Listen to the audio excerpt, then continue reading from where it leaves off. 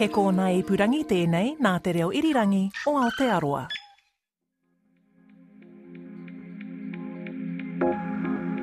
E aku manutaki, e aku manu taikoa, no piki mai, no kake mai, ki te hōtaka nei Ātiahi kā. Tonight, the series Getting Better, a year in the life of a Māori medical student with trainee Dr Emma Espiner.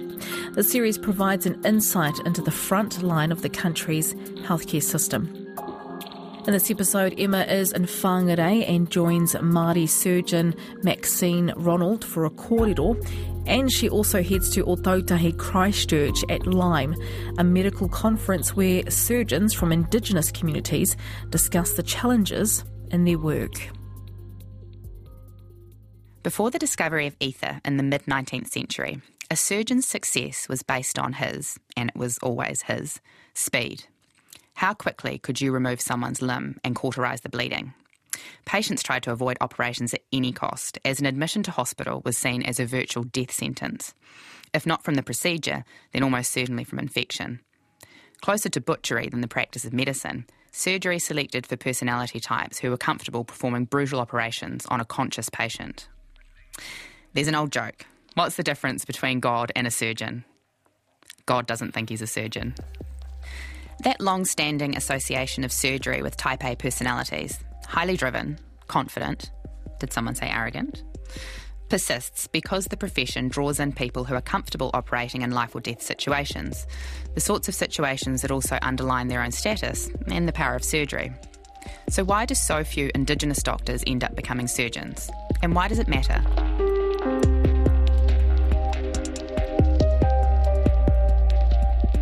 From Bird of Paradise Productions for RNZ, call Emma Espiner aho, and this is episode 5 of Getting Better. What does a surgeon look like? We're about to meet some doctors who are breaking down that white, male, type A cliche of a surgeon. But although things are changing, they're changing very slowly. If the number of Māori doctors is proportionally small, the number of Māori surgeons is tiny. Out of an overall pool of hundreds, there are 13 consultant surgeons who identify as Māori.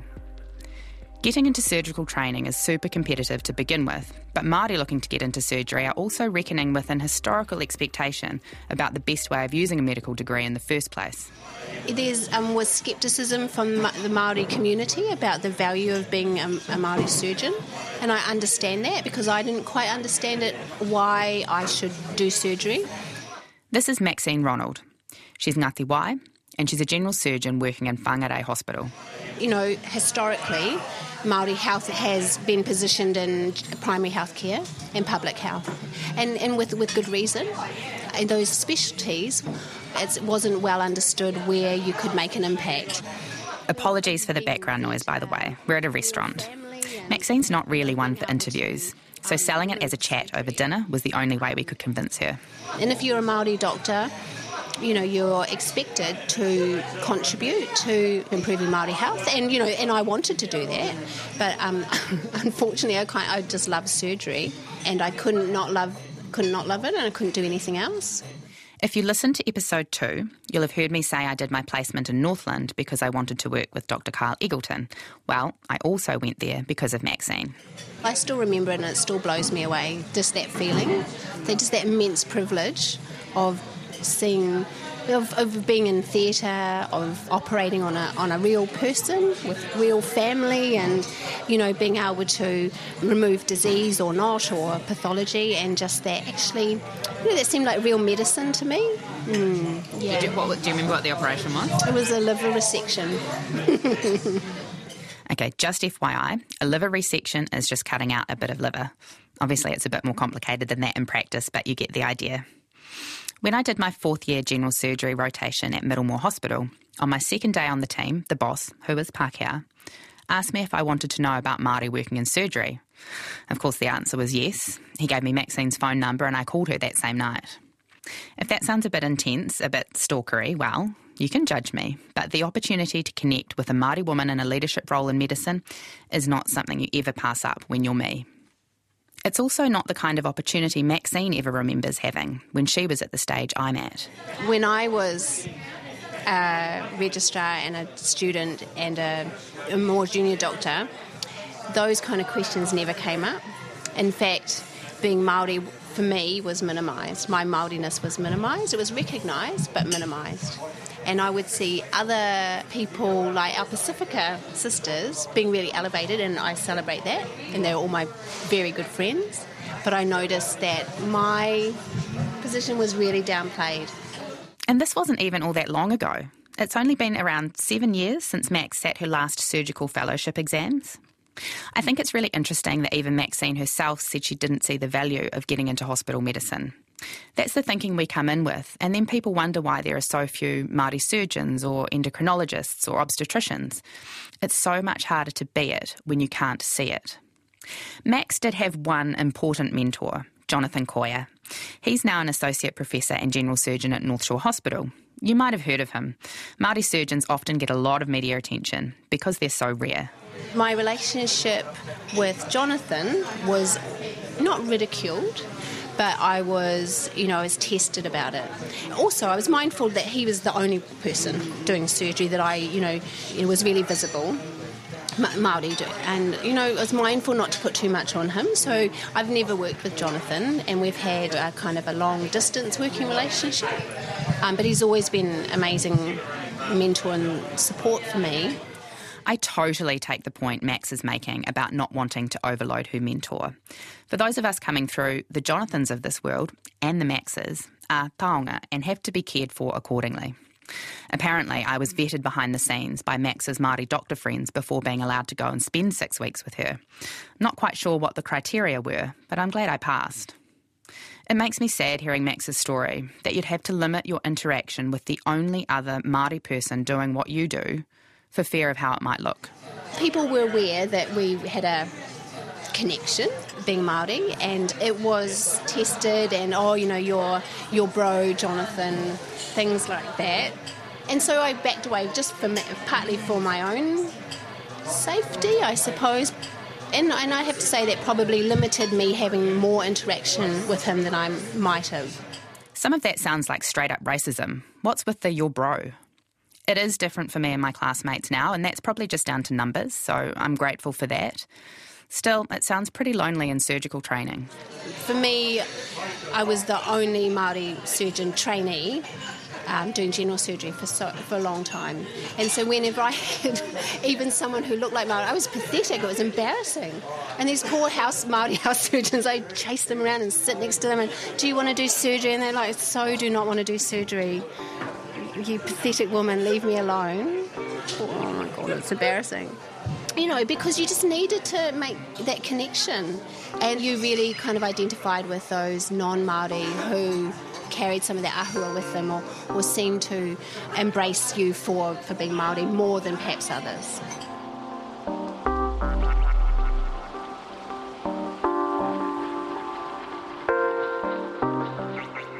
It's funny, as well as a bit sad, listening to Max talking about chasing these students around the hospital. I mean, I chased her up to Northland. I know that impulse, that thirst for connection. It's whakawhanaungatanga. It's in us, whatever side of the doctor-patient relationship we're on at any given time. We had my favourite patient who said she just loves seeing our faces. Just loves seeing us together and being cared for by Māori women. When you get patients like that, as a Māori doctor, it's actually more important to you, I think, than to them. Well, it just is. It totally was. Hospitals are, by necessity, utilitarian spaces, hierarchical spaces, Pākehā spaces. One of the things I came to most respect about Max is how she's able to bring her whole self as a Māori woman to her mahi. I'm probably not the normal, typical mould for a surgeon. The archetypal kind of surgeon is of a particular type. And being nice is often seen as a weakness. So I've been actually told not to be, that I won't get far being nice, and, not just as a trainee but as a consultant. Then, I think that's just so not Māori. Because, being nice, what does that mean? It just means being caring and looking after the people you're working with and caring about your patients. And so I think that's a strength, personally. It's also a weakness. It can be a weakness. It can make, things very difficult on an emotional level, and maybe you might experience things in a different way to other medical professionals, but I don't think it's something that should lose, and if people have that, then you should encourage that. I think it's something to be encouraged, like, well, it's a caring profession, it's meant to be, and we're Māori, and that's what we do. Tautoko this, all of this. It speaks to a shift, and even though when we're patients we know instinctively we want the doctors treating us to care, historically people practising medicine, and especially surgery, used to think that too much empathy was a handicap. It's a struggle, to be honest. Like, you're constantly seeing things in two different dimensions and seeing how things are done, and very effectively to a large degree, and that's a very Pākehā way. And we've been raised and taught and trained and educated in that way.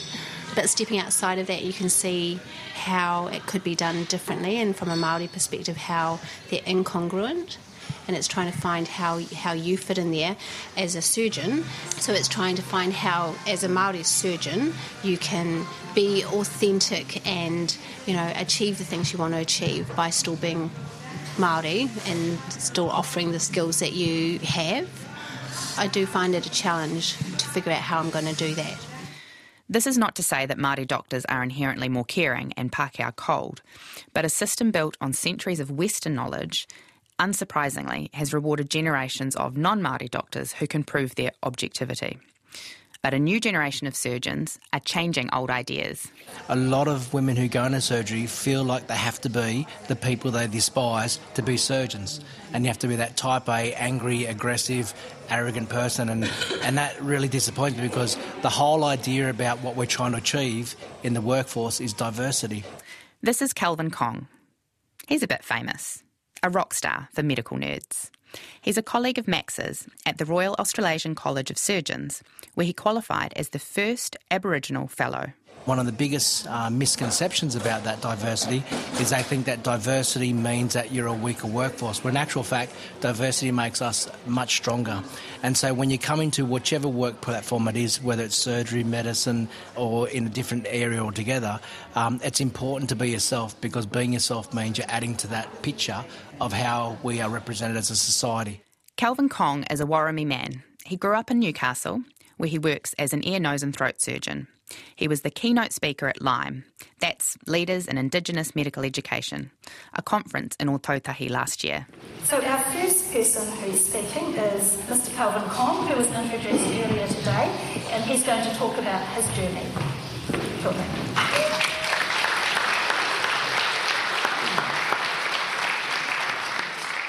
For ages, Calvin was one of the firsts, the onlys, just like Jonathan Koya, one of a small handful of Indigenous surgeons, not just in his own country, but globally. As a respected medical educator and mentor, he gets mobbed at events like this one. It helps that he's a bit of a crack-up.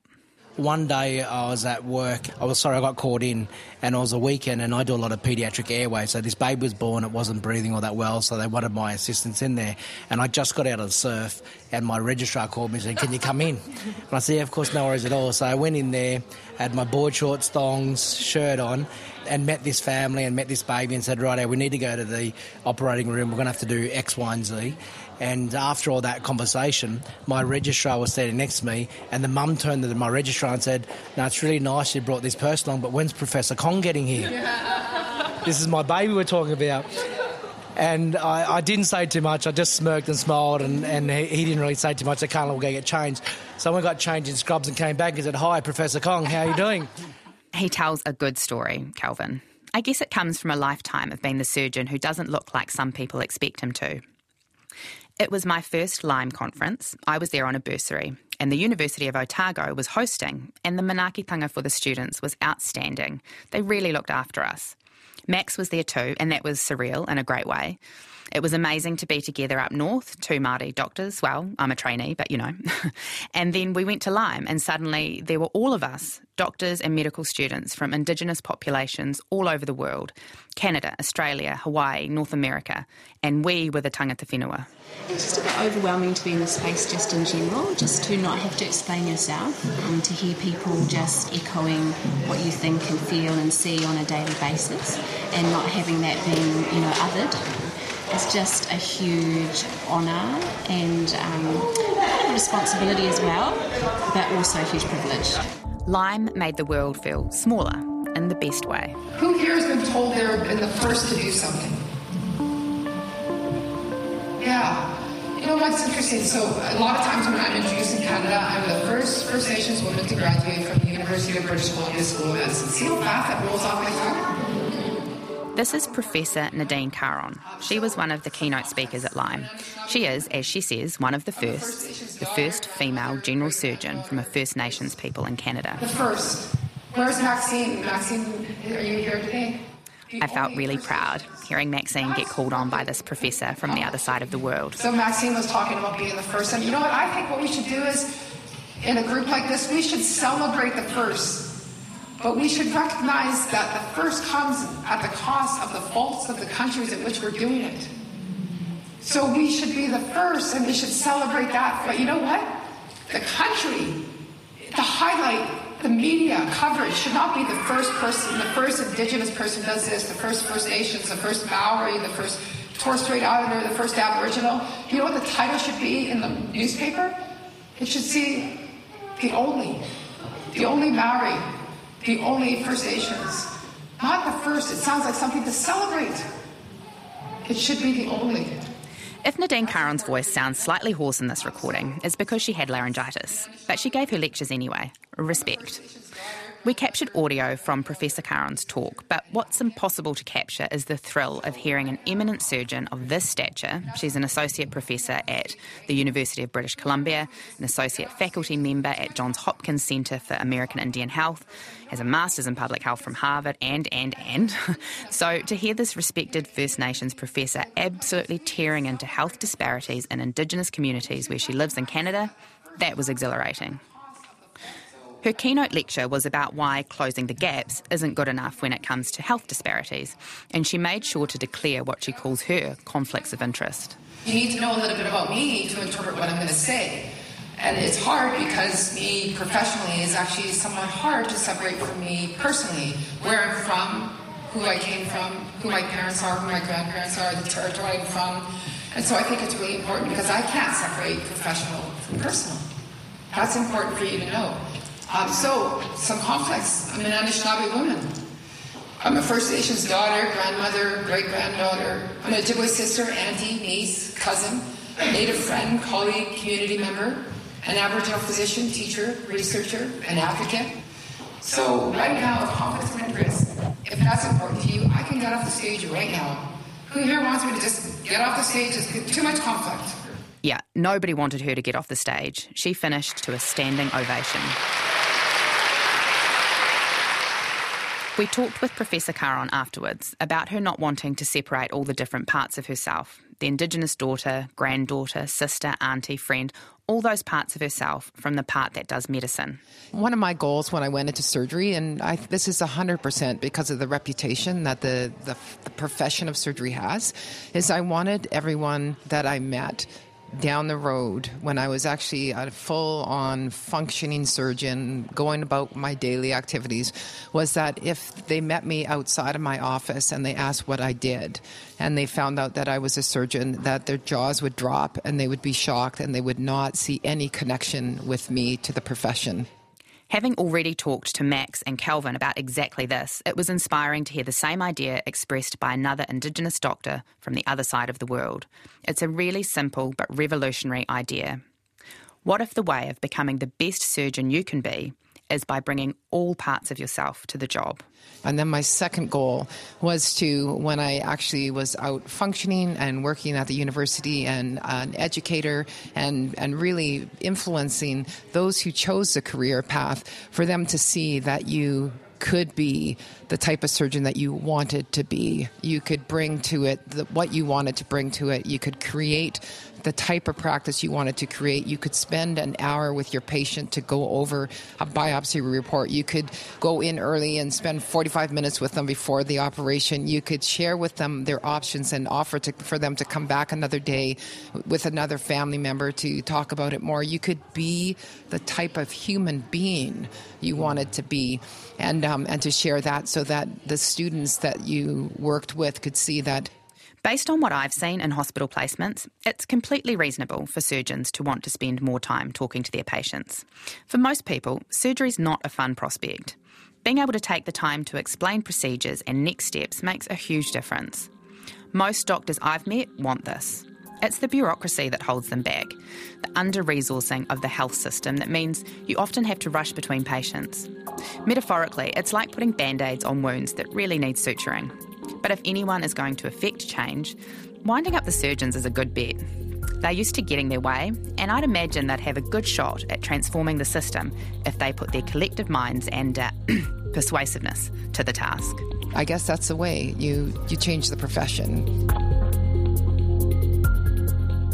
This is why Lyme felt like whānau. There was so much solidarity among Indigenous doctors and students from all over the world. I felt a shared drive among our leaders to move on from being the firsts, the onlys, and to support us, my generation coming through, to become the few, the more, the many. I think even in medicine, there's so many things that are put up there because people feel like, you know what, I did it, so if I make it sound like it was a big deal, if I make it sound how challenging it was, when I was in surgery residency, we did this, when I was in medical school, we did this, you know, you just put up these invisible walls that are hard to actually see that they're there, but you just feel that pressure. Nadine Caron is an Indigenous woman from the other side of the world. But in so many ways, her kōrero was an echo of Max's that night in Whangarei, especially what she said about pressure. I remember when I first started working up here and I said to Jonathan, what shall I do to make things better? And he said, you know, you don't need to do anything, just be a surgeon, and that's enough. And I remember thinking, that's not enough. What are you thinking? Like, that's crazy. And I was like, oh, that's nice. He's just being nice. But, you know, that wasn't enough to me. But then I had a house surgeon, a Māori house surgeon came to me and said, oh, you know, Max, I feel like I should do more. And it made me so sad. I was so sad because she's amazing. And I said to her exactly what he said to me. And it was only afterwards that I reflected. But, you know, I said it's just enough that you're here and that you're awesome and that we see you. We see your face and we see that you're Māori. She's very kaupapa Māori. And I just felt sad that she had to do more than everyone else, and that she felt that responsibility. We all feel that responsibility. The equity work everyone who spoke at Lyme is doing, the research, advocacy, mentoring, having all the hard conversations in predominantly white institutions, all that daily, often feeling like pushing shit uphill work, all that being the firsts, it comes on top of everything else, you know, the actual medicine. This is a whole other commitment for Indigenous doctors. As Max sees it, it's good to have something concrete to focus on. Noelle, our producer, asked her more about that junior doctor she mentioned and what it's like helping the next generation to navigate these responsibilities. And I would love for Māori junior doctors to not feel like they have to be doing something. 'Cause it's pretty stressful anyway, right? You know, being... Yeah, it's stressful, and then there's that additional social, cultural responsibility to be doing more as a Māori anything. So I was very sad that she felt that, but then also really glad that she felt that. And it's a real kind of conflict. And, you know, so then I want to help her to do more, but then I don't want her to do too much. And, Do you think she listened to you? You know, the way you said you thought Jonathan was just being nice. No, she didn't listen to me. She asked me for a project and I gave her one. You know, so that's what we do to each other. She's not kidding about the I gave her a project thing. A lot of my research work is given to me by Māori doctors. The kōrero at Lyme with Nadine Caron and Calvin Kong helped me realise that the we Max is talking about applies to Indigenous doctors, not just in Aotearoa, but all over the world. One of the scary things about these kind of meetings is that you go home with more work than what you came here with. But I think what it does is it gives us strength in being able to continue that journey, but also take the ideas of the wonderful work that people are doing and hearing their presentations, and actually you don't have to reinvent the world to reinfuse some of the work you're doing and how you incorporate some of these great ideas. And so I think it's our job when we're working with particularly youth is to take down those walls and take down those barriers and make them realize that if I did it, quite honestly, I'll tell you a little secret, if I did it, anybody can do it. If you can see it, you can be it. The debt I feel towards this generation of Indigenous doctors, the firsts, the onlys, is massive. It was so good to see them all filling up their cup at Lyme, getting their needs met for once. In surgery, in a hospital, you don't have... It's quite lonely. You don't have a lot of Māori friends, and if you do, they're very scattered. and you develop very good Pākehā friends or non-Māori friends, yeah. So it is really nice when you've got like a little posse. You know, it's just that lovely feeling of whakawhanaungatanga, which I don't think I imagined having that when I first started training. Yeah.